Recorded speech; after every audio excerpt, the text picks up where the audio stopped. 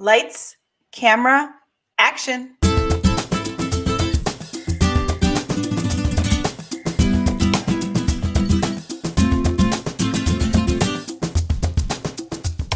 Welcome to Mixed Take, a World Outspoken podcast.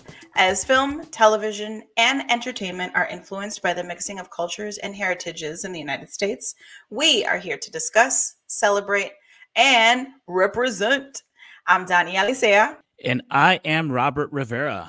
In this episode, we are discussing DC Comics. In fact, actually, we're just going to zero in on one film, Blue Beetle. Yes. And we decided this topic is way too heavy. Donnie and I couldn't handle it on our own, so we brought in the big guns. What? The OG of World Outspoken. The OG. The man himself, Ricky Padilla. Welcome. Y'all are gonna get us canceled or arrested. I don't know what's happening here. One or the other. Glad to be here. Glad to finally make it to Mixed Take. I feel like it's a privilege. I didn't get invited on right away. I had a couple seasons in, so it's been a long time. It's been a long time. You wanted us coming. to learn how to fly. You said on our own before. That's right. You were soaring with us. Oh, y'all giving me too much credit. I sound like a wise sage there. Well, yes. Thank you so much for joining us, and I'm excited because we are talking all things Blue Beetle. This is the first all Latino cast superhero film. So it makes sense that, again, we would bring in the big guns for this discussion. So, Ricky, can you give us your quick take on the Blue Beetle film? I can, but specifically for this segment, I kept this a secret. I didn't tell y'all. I have some quick takes on previous Mixed Take conversations. Can I rattle them off? Yes. I promise they'll be short. Okay. He's gonna Number one. Yeah. Number one. Affleck is sloppy. Thank you. Donnie is right. He's too sloppy to be Batman. It's weird. Yes, agree. No, that's on purpose, but go ahead. So look, he's the only Batman who has a meme of him like smoking a cigarette in desperate exhaustion. Too sloppy. Yes, too sloppy. Agreed. Take number two. Mexican women as Amazons. Can't argue against it. It's a brilliant connection. Let's do it. Let's go. So this whole idea that y'all had the hair and everything, I died laughing, Donnie. Perfect description. Mexican women are Amazons. It is what it is. Let's go. Donnie, your take about Ant-Man, though? It's a bad take. It's a bad take. Robert is right. It's one of the best MCU movies. The first Ant-Man is very good. I like that it sets up the quantum realm. Outside of that, I'll leave it. No, I'm going to go the other way. I hate that it sets up the quantum realm. I like just the heist movie. I don't like the quantum realm. I hate the quantum realm. Oh, the Ant-Man and the Wasp, the second one? Well, I like Paul Rudd, Michael Pena, Evangeline Lilly, all the cast, Michael Douglas. It's a great cast. Mm-hmm. When it starts getting into the quantum realm stuff, it gets a little bit, to me, unintelligible. Yeah, it goes bonkers for sure. It spins out of control, but it's a very good cast. He's great as Ant-Man. And in terms of MCU, not in terms of Marvel, one of my favorite characters. Oh my word, you threw out the F word. Favorite? He's funny. Wow. He's good, and he doesn't. It's the one that they're allowed to be funny with because who's gonna take Ant-Man serious? Like it is what it is. This is cool. Yeah. Ricky and I, we're in a kind of a text chain where we talk about a lot of nerdy things, and I feel like I'm not perfectly on page with Ricky most of the time. So I found a common ground. This is going to be our conversation. This is where we start every conversation, Ant-Man, and then we just see where it goes from there. No, Rob, this should be alarming to you because this is so rare. This is not okay. Rare agreement. All right, I got two left. Okay, right. Two more. Batman is the best. That Robert is correct about that, but it's mostly because of his rogues gallery. 100%. Now, that and the city, Gotham City itself, is kind of a cool and mysterious place as well. Fair. But I agree. Batman himself it's the whole pack. When I say Batman, I mean the brand. Yeah, that's fair. So you're talking Batman and Gotham and Yeah. Catwoman, I mean, and all the villains, the Joker, and yeah, Batman is still the coolest. Everything that comes with Batman, or yeah, but if his villains were, I don't General know, like Zod? if there was like a villain that was his, the anti-Batman, where he dresses up like Batman, whatever, kind of like what they do with Marvel a lot, like a mirror image of him, just in a red suit or something. I would not like that, but I think his backstory is really intriguing, and I think the city is amazing. And yeah, the Rogue. I mean, the Court of Owls alone, it's one of the Court of coolest Owls things. Like, yes, yeah, there's like this Illuminati, Illuminati type underbelly. You've got the Falcones and the Maroni gangs. Yeah, it goes deep. Yeah, he does need deep therapy though. Batman is a troubled soul. Oh yes. Oh, don't we all? Let's be honest. But I mean, he's not a fascist, but he is toxic. Hey, good segue. I'm gonna give my last one since he gave us a good segue. Y'all describing America Chavez's power as the ability to cross borders like an immigrant. That was very astute, but very funny. I laughed so hard. This is not a take. This is just commending that observation, because I would have never interpreted that way, but very good. No, that was Donnie. She's the brains behind that one. I mean, it's my Mexican heritage, bro. I was like, what?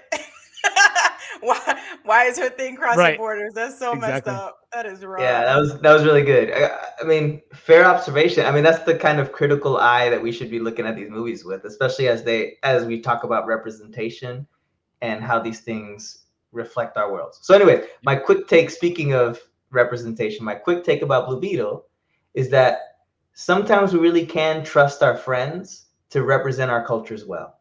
A Puerto Rican here telling a story about a Mexican hero. That's amazing. Well said. I love it. I love the summation of it. And I 100% agree. Mostly because I think for most immigrant journeys, or families that your parents are from somewhere else and they move you to another country, the journey is so similar. The finding who you are, and especially for Latinos, we all get the close family ties. I think many other cultures could say the same. African Americans and with African cultures, and Asians. I just watched a film. I'll look up the name right now, but The Farewell on Netflix. Yeah. Mm-hmm. Great movie, and in it they discuss these exact themes of what it means to, because there's a one family that they were in China, they moved to America. Yep. And the family, they're back in China, and the family is discussing whether or not this family who moved to America is still Chinese. And the family who moved, they're like, well, no, we're American. Our passports are American. We're American now. And they're like, you're never not Chinese. Like, what in the world? The language that you speak, the food that you cook, how you interact, even with your family. And so that, again, this is a very, I don't know, common, maybe. There's some common themes here that cross cultures and races and all that good stuff. Nice. Was that your quick take? That's my long take. You want my quick one? Just kidding. Rob, give us your quick take. My quick take, I think, is it took a long time for us to get an all Latino superhero film, but now that it's finally here, I am happy to see that it represents the Latino heritage or experience in a positive way. I'll unpack that a little bit more later, but yeah, I love it. So we'll talk more as the show goes on, but for now, let's press rewind on this episode of Mixtape. All right. Well, let's actually kind of go back in time here. Blue Beetle is a character that I don't know if you have any history with, and so I'm gonna throw it out there again to Ricky. Ricky, do you have any prior connection or any history with Blue Beetle? If so, what's your introduction to this character? Yeah, he's a relatively new character to, well, Jaime is a relatively new character to the DC Comics. So I knew about Blue Beetle when he was introduced in the comics, but I'm not an avid comic reader, so I hadn't read it. My first real interaction with Jaime as Blue Beetle came through Young Justice, the animated television series that I think people can watch on Netflix and Max and other places. But that was my first like real kind of exposure to Jaime as Blue Beetle, which is awesome, by the way. He's fantastic in that show. Yeah. How about you, Donnie? Were you familiar with Blue Beetle? Is this kind of your introduction, or? Man, this is my introduction. I was watching an interview with Cholo Maridueña, who is the lead in this film. And he was talking about how his mom read the comic books. And so he was very familiar with, or he was somewhat familiar with the character. But, he kind of was more familiar with the character because of her. And I thought, man, what a cool mom! Like, I like that's goals. I want to be like her when I grow up. So I'm like, man, I wish I had grown up on the comics and really delved it. Have already become very familiar with the character. But this was my first interaction with Blue Beetle, and I guess I'm giving it a quick take here, but absolutely loved everything I saw. How about you, Rob? First, yeah, this here first. This is not my first. He kind of danced around in the background of my life as I watched shows. I don't know if he popped up in the Justice League, or it was actually the Super Friends show back in the early 80s when I was watching that. So I had seen him around. He is definitely in the comic book The Death of Superman, where I believe he dies. However, that might be the Ted Kord iteration of Blue Beetle. But just the same, Ricky, I watched a little bit of Young Justice where Jaime pops up. And so I got a little familiar with him there. And yes, it is a really great iteration of him. Reminded me a lot of Spidey. And so it was cool to see him on the big screen. But all that said, this is my proper introduction to the character. I love it. So we're all starting off from kind of the same place. This is really our introduction. I would imagine like most moviegoers who went to see this was likely their first introduction. So that's cool. All right. Well, let's channel our inner scarabs and press play on this episode. In both box office and popular opinion, Marvel Comics has exceeded the success and popularity that DC has had on the silver screen. Yet, despite Marvel's progressive approach and diverse reach, it was DC that was first to release a female-led superhero film in Wonder Woman. Once again, 15 years after the inception of the Marvel Cinematic Universe, I'm not trying to make this Marvel versus DC, but let's just be real. DC does something like that again as they release the first Latino-led superhero film. And before we go too deep into this film, let's answer this question. What were the best and worst parts of Blue Beetle? Before we start trying to break this down too much, let's kind of say, what do we like about this film? What were some things that didn't work for us? So Donnie? I'll chime in here, and I'll just kick it off with the worst thing, and then you guys can agree or disagree with me. In the beginning of the film, maybe like the first 30 minutes, I kind of got, if you guys have seen Spy Kids, like kind of Spy Kids vibes, where it was just like, where is this going? Am I convinced that, these people are the roles that they're playing? Was it a little too silly sometimes? Or even there's a scene where Blue Beetle and his sister, they're talking on the roof, and it just seemed like so much like a set, kind of like if we harken back to Black Panther, there were certain scenes in the beginning of the film that was like, oh, that's not a jungle, that's a set, where there's like cars exploding, they're in Wakanda, and you're like, that is not, or so some of it was just that I think that was the worst part, that it took so long for me to be like, oh, okay, I really am digging this family and these actors, and I stopped getting the Spy Kids vibes. Did you guys get that at all? I got the Spy Kids vibes in the sense that it was very like cheeky the first few like minutes. It's like sort of it's comical in not the comic sense, right? Like it's got this sort of kind of happy-go-lucky sort of way of going. Yeah, like they drop him off at work and it's like the whole family. And it's like, I mean, I was like, we're family oriented, but like that, it was just a little like, I don't think that would actually, I like the, okay, they're like really hyping this or blowing it out of the water, but I was just like, it's a little, I don't know. Yeah, it borders on stereotyping in that sense. Yeah, and yeah. It can. Yeah. Yeah, I mean, I'll say this. Donnie started us on the pessimistic route, starting bad and going good, I guess. But I'll talk about what works, and then I'll tell you about the experience I had with it, because we talked earlier about our first introductions to the character Blue Beetle. What's interesting is that this movie has an Easter egg. It comes up a couple times, actually, of the first Beetle hero that Latinos would recognize, and it's the Chapulín Colorado. He's in the truck is named after him. There's a couple, I think he comes up on the TV a few times in the background. You can see him, the famous phrase, right? No contaban con mi astucia, right? They didn't count for me to be this smart. Is this like working man's like slogan. I really loved that they acknowledged the existence of a Chapulín Colorado.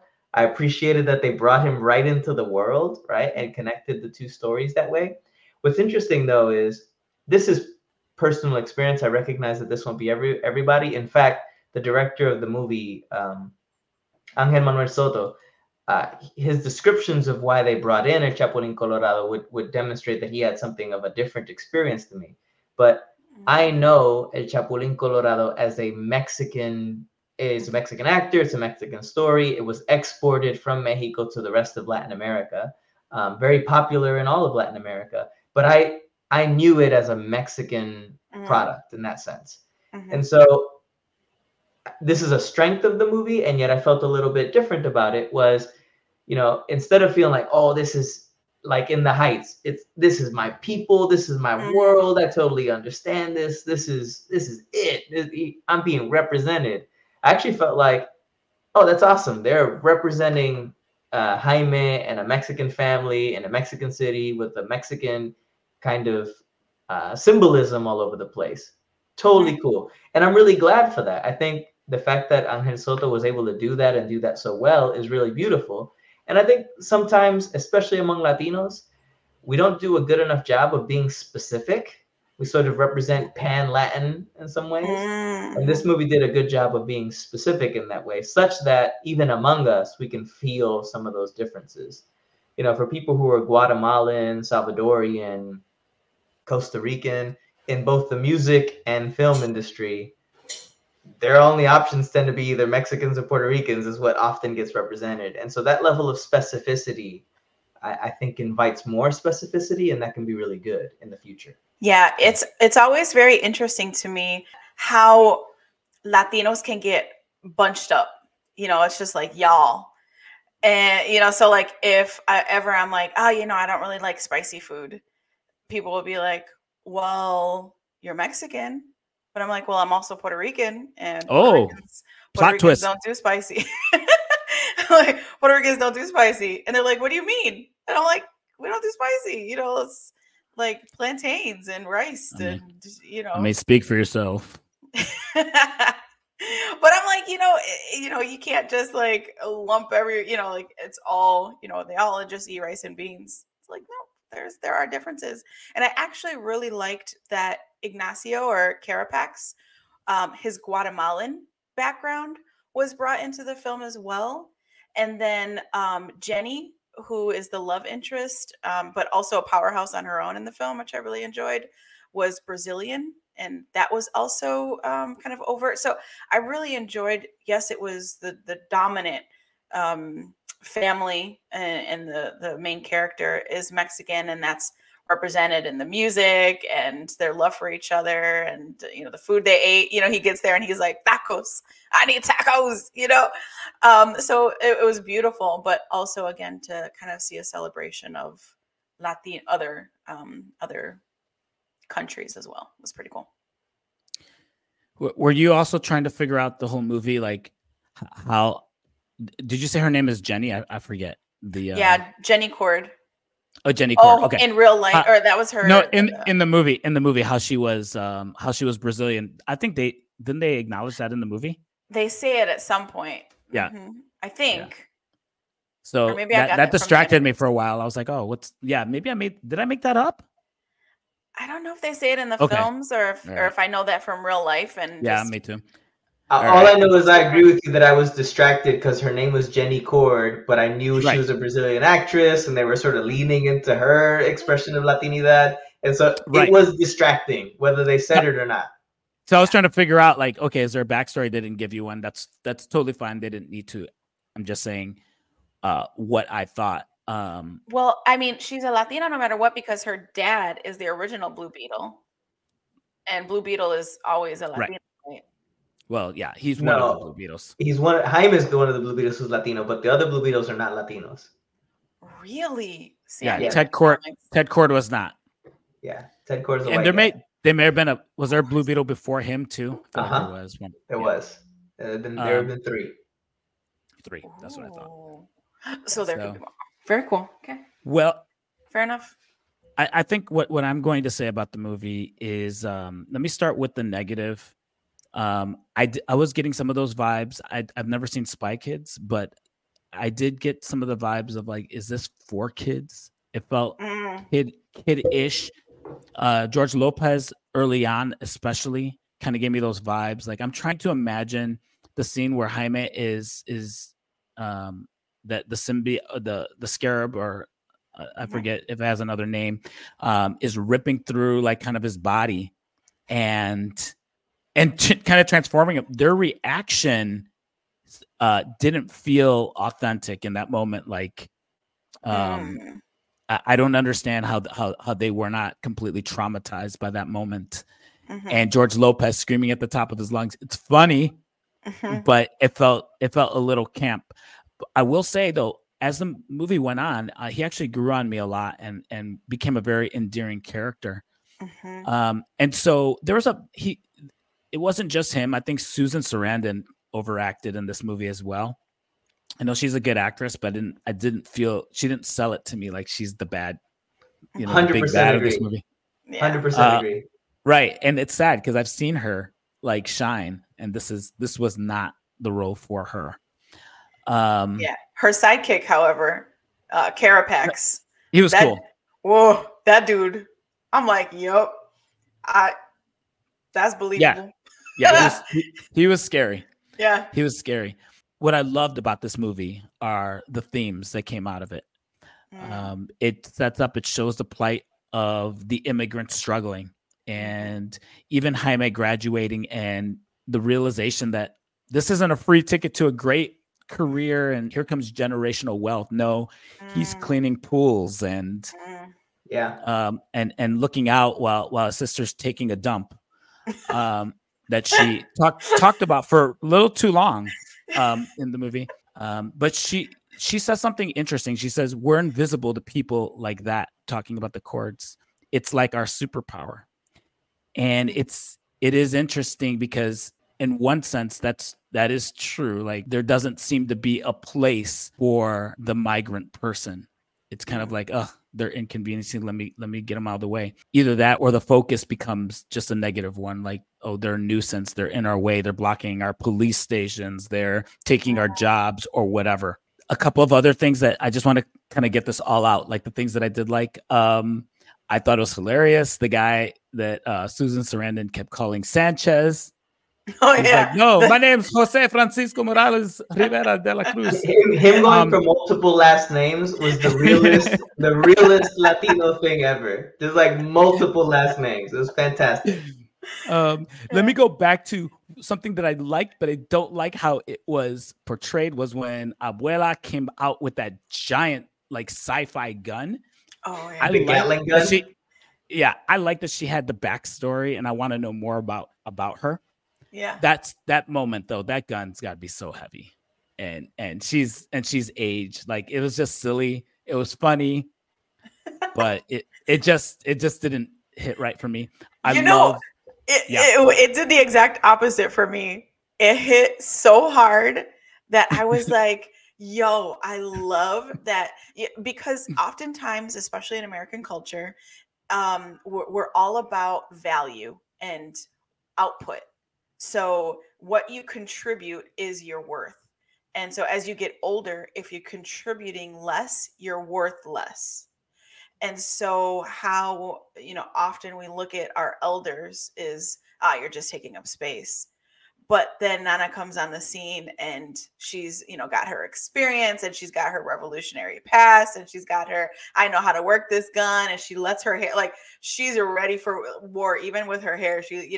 So for me, it hit so hard. I was like, man, I love it. I love the value that they're placing on our moms and our grandparents, great grandparents. Me too. I like that. Just that scene was a little bit wild. And for me, it all came together in that scene. That's if she had a rifle or something in her hand, or shotgun or something, I would have been like, okay, cool. No, to me, the more profound grandma moment was when she tells his sister, "Ahora no es tiempo de llorar. Now's not the time to cry." And they go on their act of resilience or resistance. And once they've won, then she says, "Ahora es tiempo de llorar." Right? Like that sort of wisdom sharing was quite powerful. That was a beautiful moment. Mm-hmm. And then they pulled in Jenny. Yep. Yeah, no, that was well done. Robert, you had one more thing. I'm sorry, I interrupted you. But this is just really superficial. I am so happy Cypress Hill was weaved into this movie. We ain't going out like that. Come on, man. I got hype. Yeah. Well, while we're talking about music and other kind of nods, I don't know if y'all know this, but quite a few of the scenes were recorded in Puerto Rico. Some of them in San Juan, and I thought that was awesome to be able to see Puerto Rico. It in that way, the movie had this sort of pan Latino thing where they're like Puerto Rican scenes, but this is sort of a more Mexi Cali sort of looking neighborhood that they're in, and I mean, they did a good job of sort of mixing in and folding in together several expressions. But I did love seeing Puerto Rico clear and visible in this film. That was really cool. Yeah, I liked that essentially they're giving Palmer's its own vibe.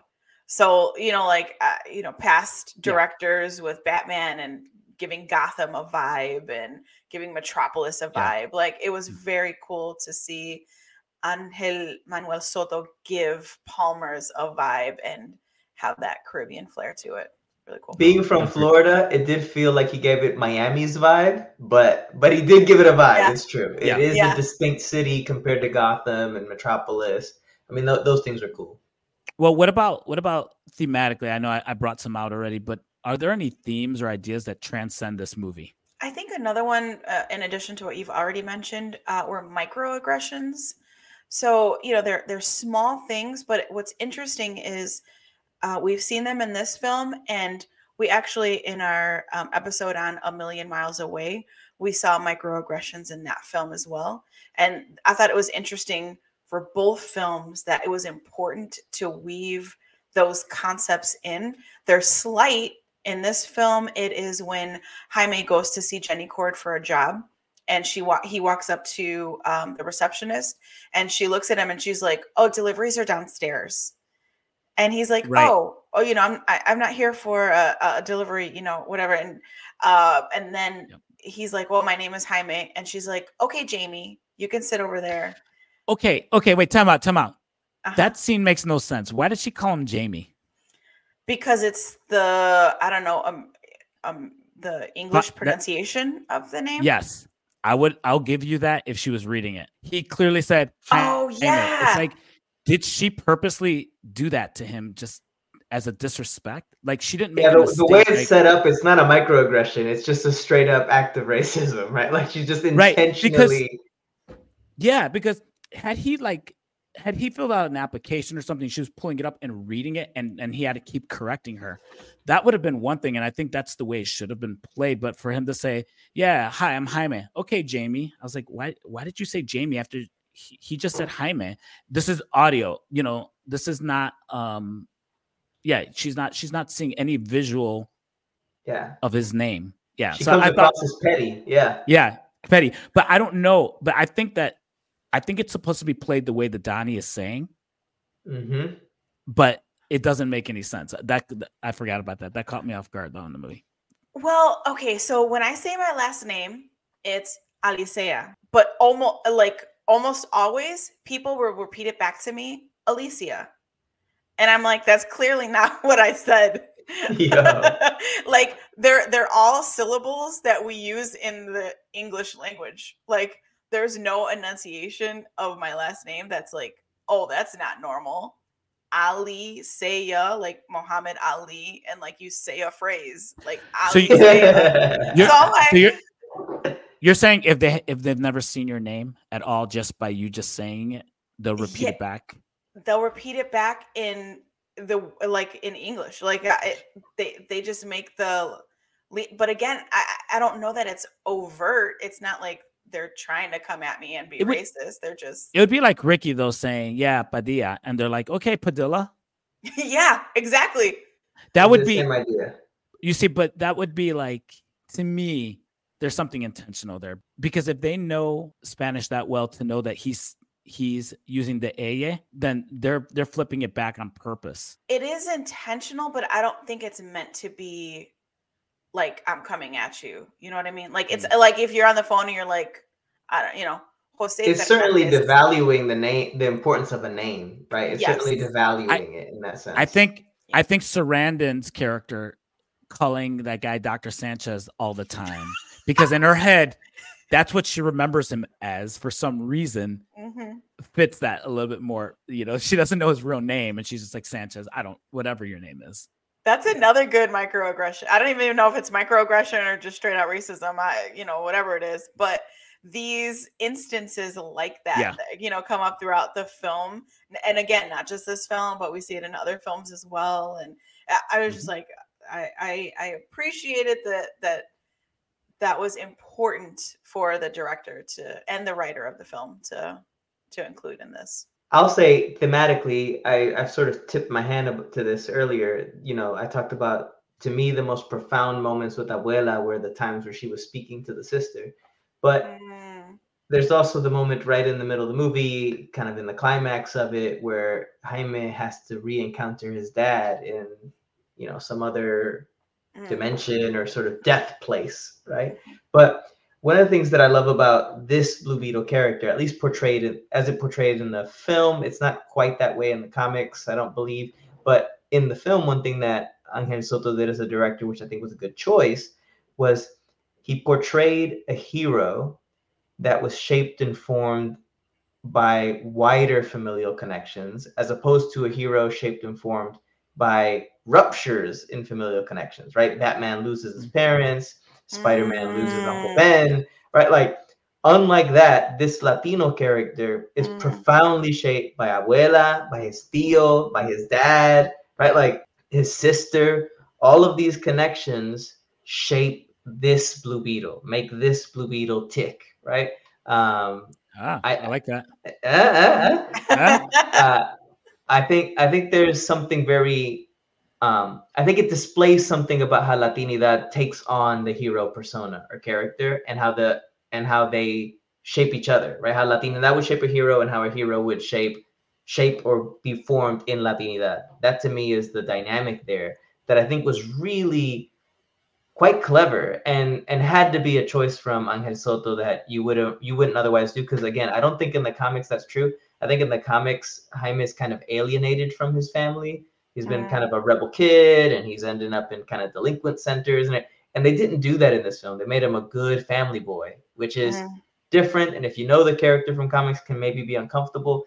But I think in doing that, something Robert said earlier was it portrayed Latinidad in a really important, beautiful light, and it demonstrated what Latinos would have to give to a hero if we were to shape him or her.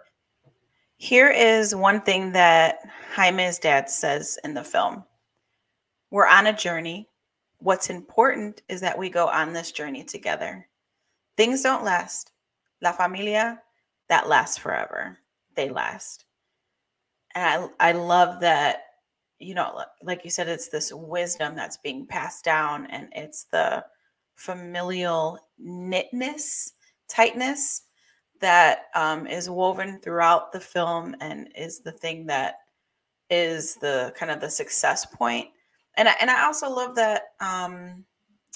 Oh man, even the conversation that he has with his dad as he's in between worlds or whatever.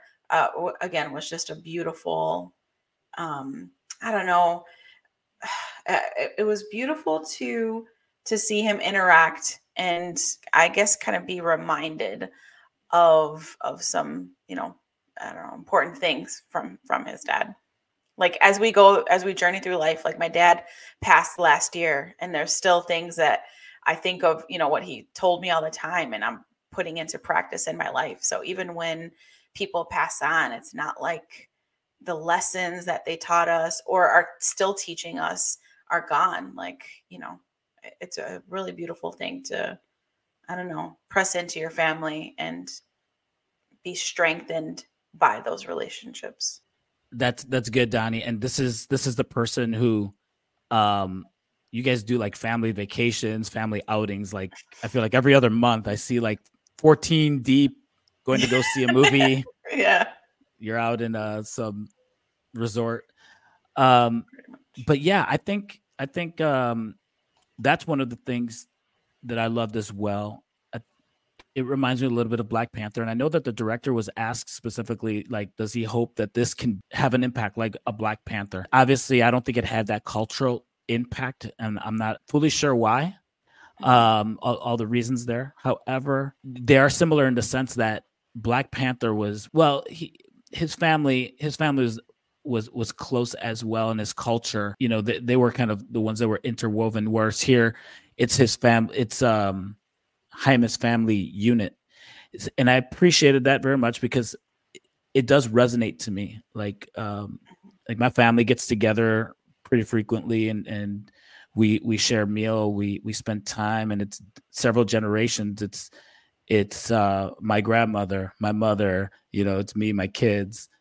So we have all these generations in one area, in one room, just kind of, experiencing life together. And I love that we saw that portrayed on the big screen, even though it got wild, where they didn't just speak wisdom, they actually fought together. So it wasn't just Blue Beetle on his own. He's going to bring the whole posse, to fight his battles. One of the things that the director said in making this movie, he said, we can finally be heroes of our stories and not villains of their stories. And that's another thing that I like when we talk about representation and why it's so powerful. Because I know once we start talking about these topics, some people kind of roll their eyes and say, can we just enjoy a movie for what it is or whatever? But I think the power is, we watch this movie and we see not just our culture, the broader, Latinidad, represented on the screen, but as heroes. And as Ricky already pointed out, Jaime is not a troubled kid in this story. He's shaped by his family, and he continues to lean on them for direction and insight. So those are some of the things that stuck out to me. I know I'm just kind of echoing what you guys have already said, but those things. One quick thing, Robert, from what you've mentioned, one thing that has struck me as odd in the film, and there might be good reasons for why they did this, but I felt like the neighborhood only getting involved at the very end of the film to help rebuild the house, that didn't really resonate with me or ring true to me in terms of how a Latino neighborhood would respond. There might be good reasons for why they framed the story that way. Maybe because it has that immigration component, they were trying to show the neighborhood to be scared of like coming out and sort of being, full in the face of police or that kind of thing. There might be good reasons to explain that setup, but it did strike me as odd that a house is like burnt down, that people are like being accosted, and the neighborhood, because we're a neighborhood kind of people. Like people sit on the porch. Everyone's gonna flood the streets. Right. Everyone's gonna flood the street. It just didn't strike me as exactly how our neighborhoods work, even if there might be good reasons for why they did that. I will say there's one fight scene at the house, right? The big one with the guns. I mean, and to be fair, if you're brown and you hear gunfire, you just hit the deck. You know what I mean? Like, nobody is like, I'm gonna get my artillery and start, rocket launching. Like, we're like, hit the deck, make sure everybody's good, get the kids, get the dogs. Man. Like, all right. And then afterwards, that's when we, kind of go out. So I see, I don't necessarily mind how it played out in the film, especially because the people that were attacking the house were like full tactical gear. They got helicopters and, you know what I mean, like futuristic military issued government, so I'm like, I got my little 22 over here. Like, Yeah. what are they gonna do? So I didn't mind it too much, but I think this. Oh, go ahead, Rob. Sorry. No, I was gonna say you're talking about the house, the battle at the house. I was getting so frustrated and anxious as that house was getting torn up. I was like, how much is it gonna cost to replace it? So I was kind of relieved when it burned down. Yes, absolutely. I think this is a time for us to take a look into the future as we press fast forward on this episode of Mixed Take. With the box office struggles that Blue Beetle has had, do you think we will see more Latino superhero films from either DC or Marvel or maybe somewhere else? Is a film like this important, or is it more important to tell maybe smaller stories? What do you all think? It's kind of interesting. I think about this in relation to the field of work that I'm in. Obviously, World Outspoken is creating educational resources and content for people dealing with cultural change, but primarily people within the Christian faith. And when I think about the ways that Latino people have worked through things like the field of theology, which is what I primarily stay in, it's interesting because the Black community has done things like create HBCUs, right? Historically Black colleges and universities, their own institutions, right? Latina folk have made a different choice. I don't think it's necessarily a bad choice. It's just a different choice of having our folks trained and integrated within a kind of larger system, right? So we've got Latina theologians all over the U.S., significant theologians, people like Elizabeth Clement Frazier on the board of World Outspoken, right? She's only ever taught in major universities, that kind of thing. And then she's made intentional, beautiful choices to commit to neighborhoods like the one that Jaime and his family live in terms of supporting them with educational resources. So I say all that to say, we haven't been the kind of people who create these like big, this is an all Latino kind of institutional thing, right? And sometimes I wonder if that, when it comes to the popular media world, if that's part of the reason there might be these kinds of struggles with, oh, here's the Latino movie for the Latinos. Really kind of operate that way. But if you have a movie that's a story with all kinds of people, or just a main story that happens to have a Latino lead, I think we'll show up. You know what I mean? Because that kind of integrated lifestyle or integrated world seems to be the choices we've made. I could be wrong about that. Happy to be corrected on that. But I have been thinking a lot about those different kinds of choices that we've made. Some of them might be worth critiquing, as it might reflect a kind of assimilation, but otherwise it might reflect just a different posture in terms of how we present ourselves in the world. Anyways, long-winded answer to say, I hope they make more movies about Blue Beetle. I hope they make more Latina stories, whether they be superhero films or otherwise. I imagine that what will end up happening, we're such a big community that we'll find things like the Mandalorian being Latino. We'll find things like, main characters. Not, I know that the Mandalorian himself is not, but the actor, I mean, right? All I'd say, I think we'll find ourselves integrated into the world because there's so many of us and we're talented people. That's what I imagine will happen. Yeah. I think of this just purely from box off from Hollywood or from the studio. And I hope they don't look at maybe box office numbers and come to a conclusion, oh yeah, well, we don't need to represent this group because this group isn't going to come out to see us anyway. And the reason I get nervous is because of the Batgirl movie that was pulled, that was filmed. It was ready to go.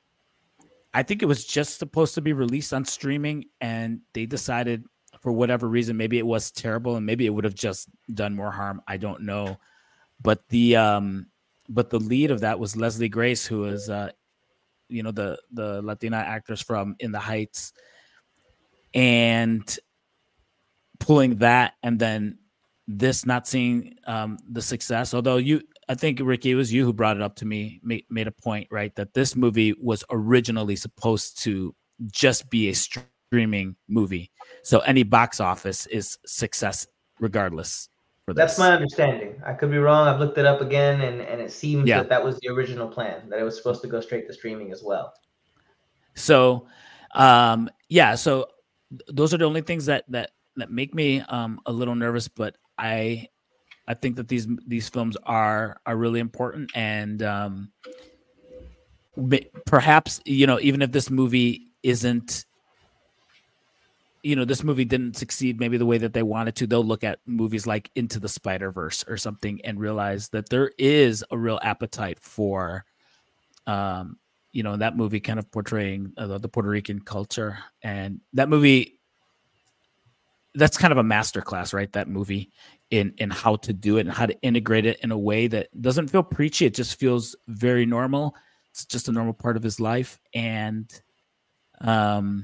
you walk away kind of feeling proud of the way, Miles Morales is represented in that film. I'm going to echo, Ricky, what you said, in that we are too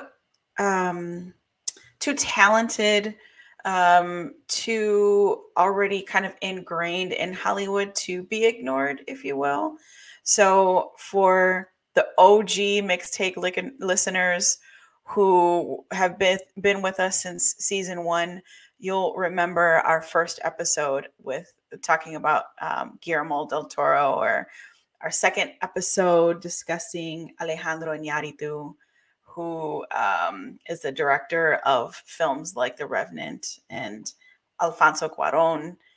Amazing. All three are Mexican directors, and all three get to direct the films that they want to direct and tell the stories that are meaningful to them. And I remember listening to an interview with Guillermo del Toro, and he's like, I love monsters. I love what they bring to a story. And so oftentimes in his films, the monsters aren't really the villains. They're the misunderstood characters that are ostracized and villainized. And the monsters in his films are typically the fair-skinned, good-looking, light-eyed individuals with power and influence that are, keeping their thumb on those, others.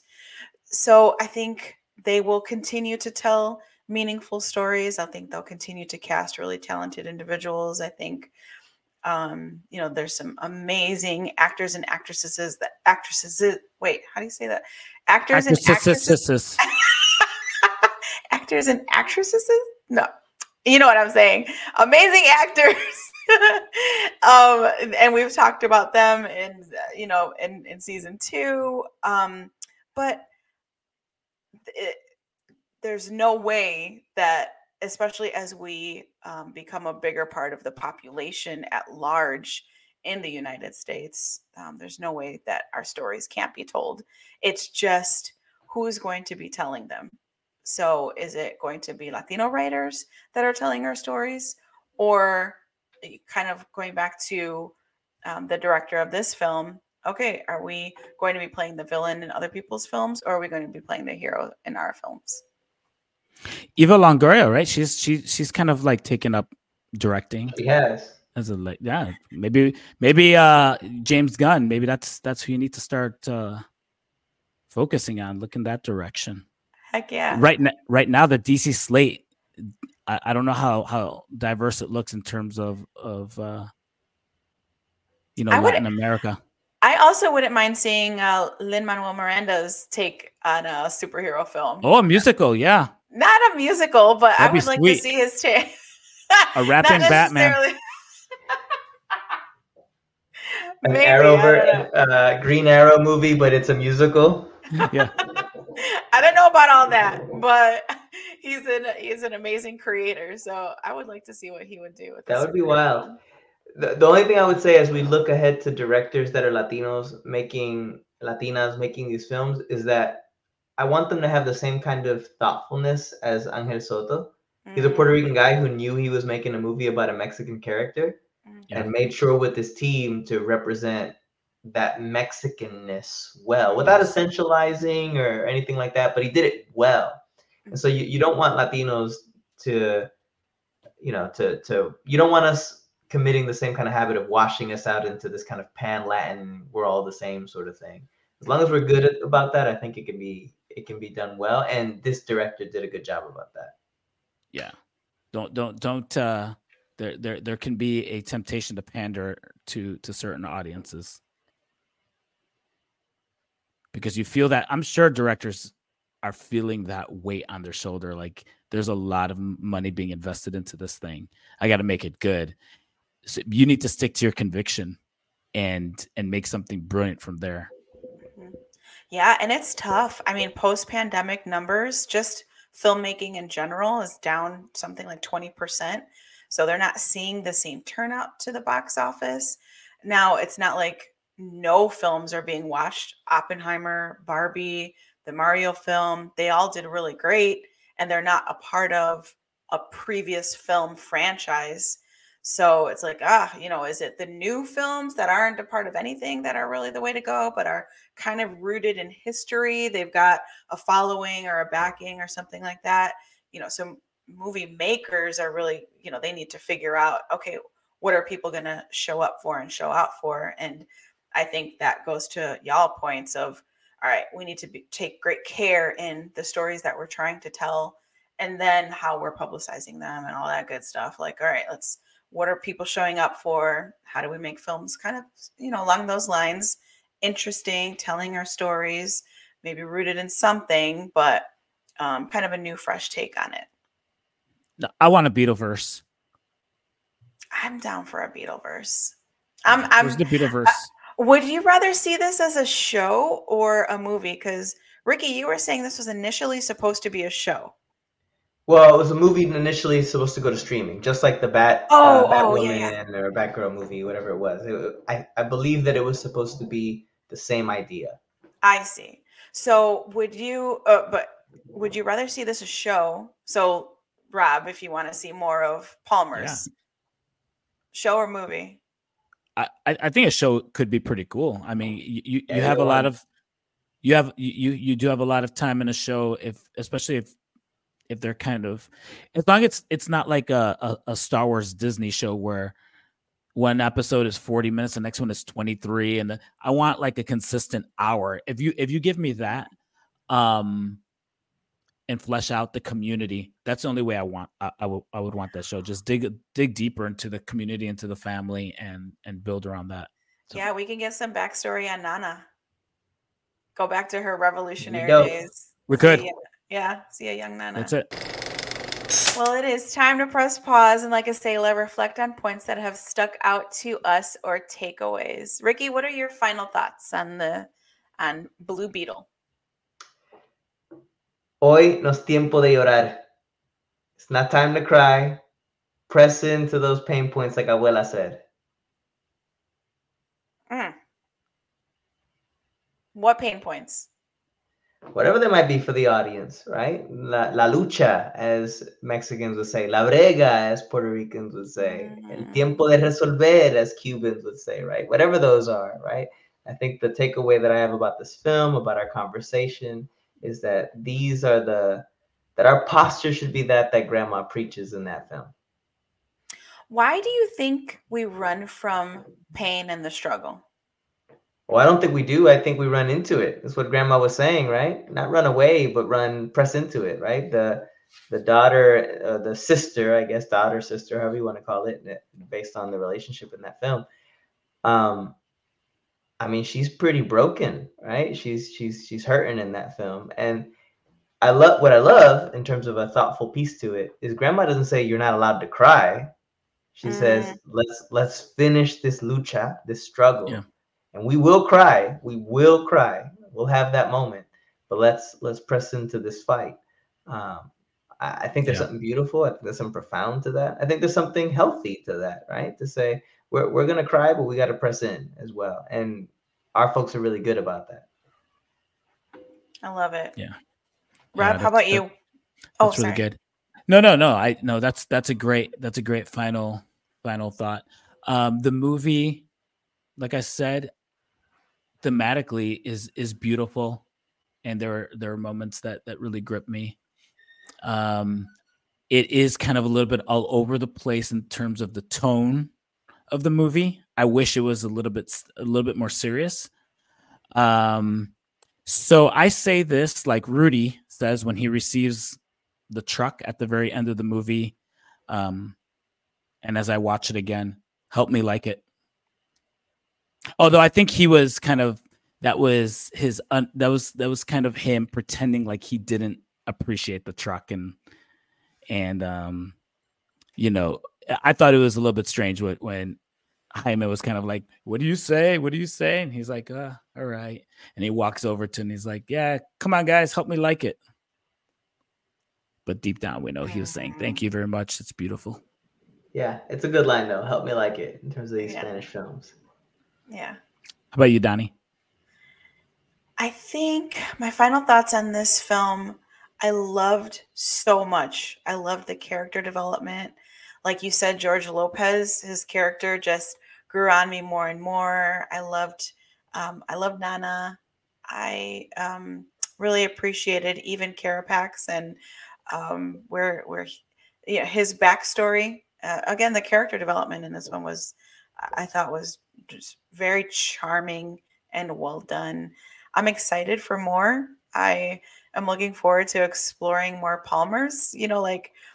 I want to see more Puerto Rico, and I want to see more Latino cultures represented in future films. Like, let's see some Ecuadorians, and let's get some different foods like pupusas and tamales and arroz con dule, or whatever. Like, let's I don't know, highlight more and celebrate Latinidad.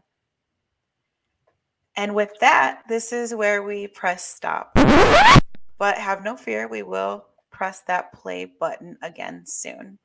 Thanks for joining us on this episode of Mixed Take.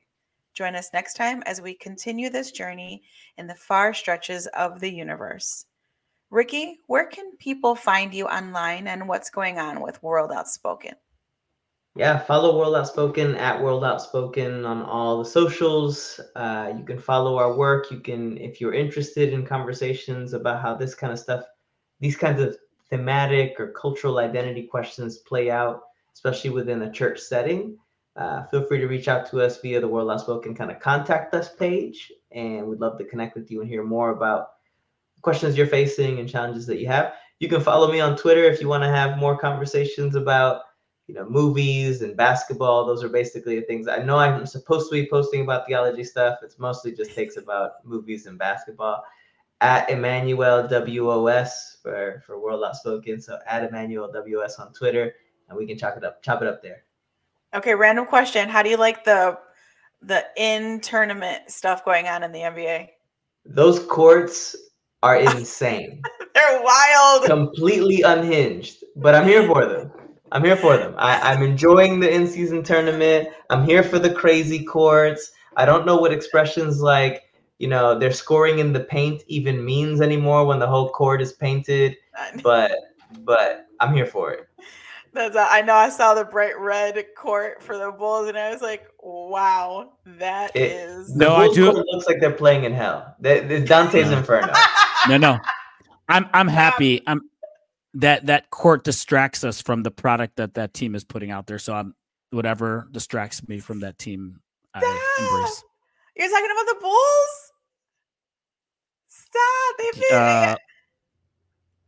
blow it up. Blow it up. Terrible. I mean, against the Bucks, the other night. I mean, anyway, they're terrible. No, they're terrible. Not terrible. Come on. Oh no. We're gonna have to start the Mixed Take sports show podcast. Yeah, pretty soon. Oh no! Well, because I can tell our takes are mixed already. They are. Well, if you enjoyed this episode, please give us 5 stars on Apple Podcast or wherever you tune in.